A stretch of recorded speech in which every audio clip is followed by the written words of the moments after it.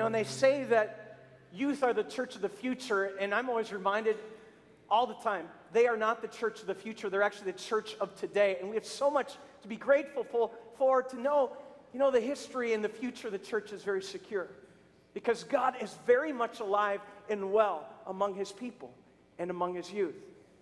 What a testimony. And we heard a few of them. There's so many. And how God is working in our youth's lives in so many powerful ways.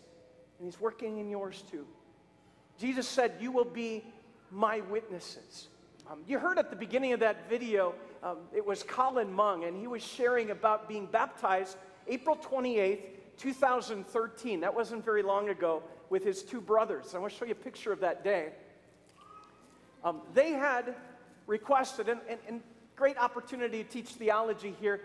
As Lutherans, we know the power in baptism is in the Word of God, not in how the water is applied. And that's where sprinkling, immersion, you know what? It's all good and it's all biblical. These guys, they wanted to be immersed.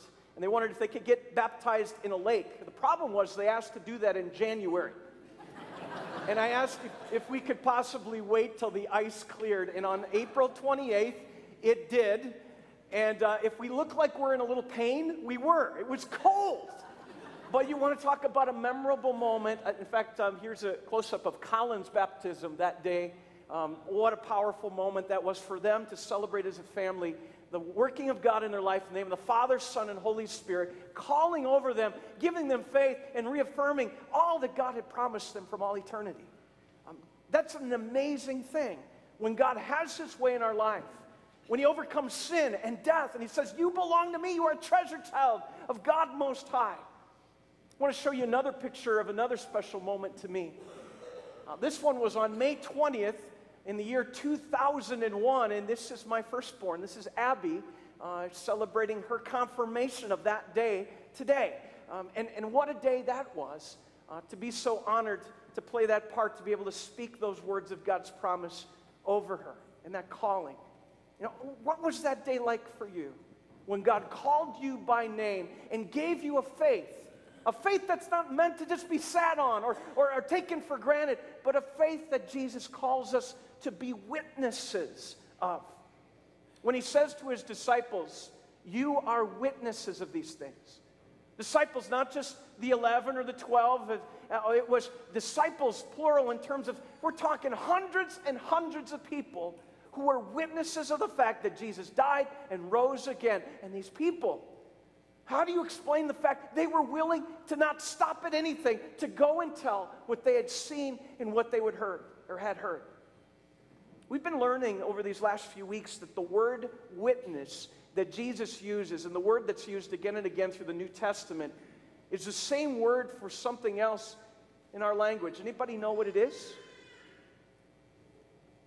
I was hoping we'd get this loud response, and the word is martyr.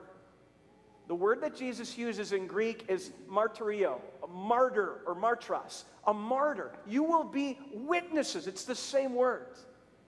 And how significant is it that to bear witness for Jesus carries with it the likelihood of being martyred for that faith? Not in retaliation, not in aggression. That's not what we're talking about. But simply bearing the name of Jesus bears with it the possibility of martyrdom. I remember this when I was confirmed, and we're going to read these words with our confirmands today. Probably at your confirmation, if you were confirmed, these words were read right after the confession of Father, Son, and Holy Spirit through the words of the Apostles' Creed and that questioning and question. Then this one comes.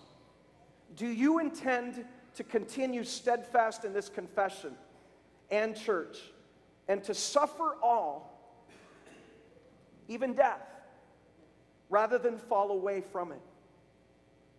Now, back in when I was confirmed,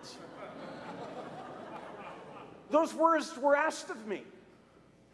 And I answered, I do so intend with the help of God.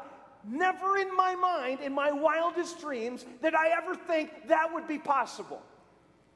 That I would bear witness and the possibility of being killed for it. Never crossed my mind back then.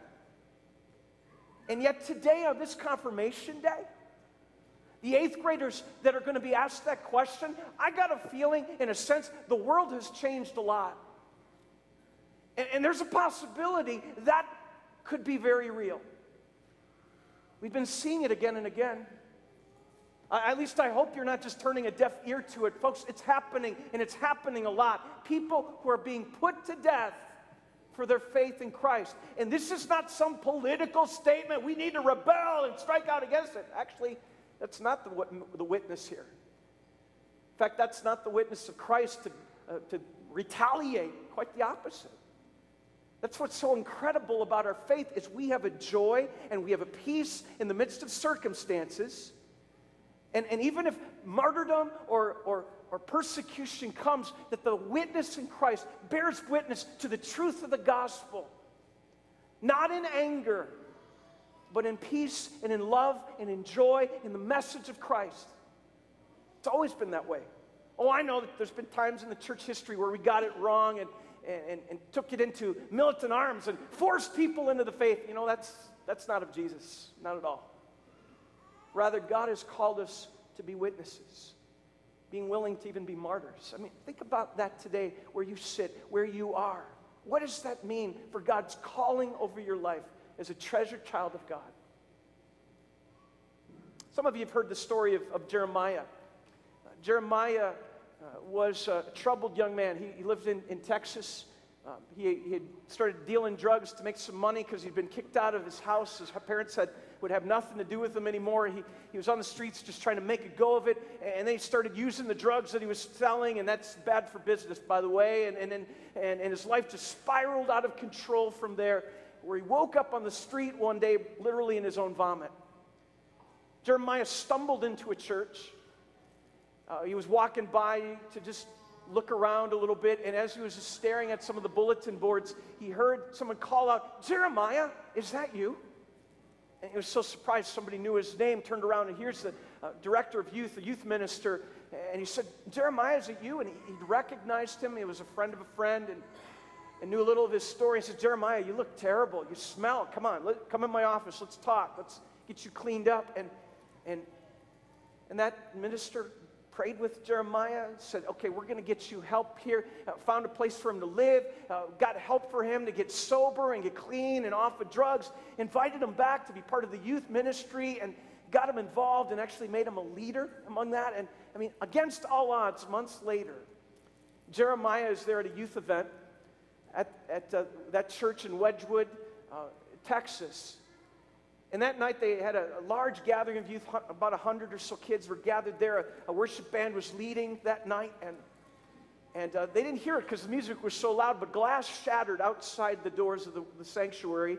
And what they didn't know is 2 people had been gunned down right outside the church, and the gunman came inside, stormed in, started to open fire inside the room, and a lot of kids, it was 1999, this wasn't very commonplace. They thought it was a skit. And so kids were standing up saying, "Hey, shoot me, shoot me." They thought it was a joke. More kids died because of that. And when they realized really what was happening, they hunkered underneath the pews and the chairs in the sanctuary as fast as they could, except for one person. Witnesses that night said that Jeremiah was seen not hunkering underneath, but actually just gently sitting down and praying. It caught the attention of the gunman. He actually went right up to Jeremiah and says, "What are you praying for? You one of those Christians?" And Jeremiah stopped praying, and he stood up with the barrel of the gun facing him. Put his hands up, and he simply said this. He said, "You can shoot me if you want. I was praying for you because I know where I'm going. Jesus loved me enough to die for me, and he conquered death. I know where I'm going, and my friend, you need Jesus too."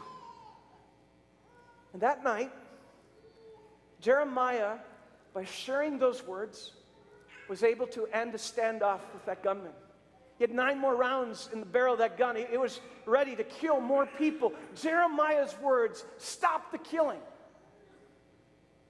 As reporters came in the aftermath of just this horrendous thing, Jeremiah was led out, and reporters approached him as the word got out of what he had said. And they asked, well, what do you have to say about that? And here's what he said. He's like, maybe God is trying to tell the world that he can use anyone to share the good news that Jesus has conquered sin and death. And I'm here to tell you he's done it for me. Oh, what a witness. What a testimony. And may it be ours. No matter where we've been, no matter what we've done, no matter what our past, no matter what our present, our God has shown up today to remind us and reaffirm and reconfirm you belong to him. As a treasured child of God, may we bear witness, pray with me, no matter what, to that truth.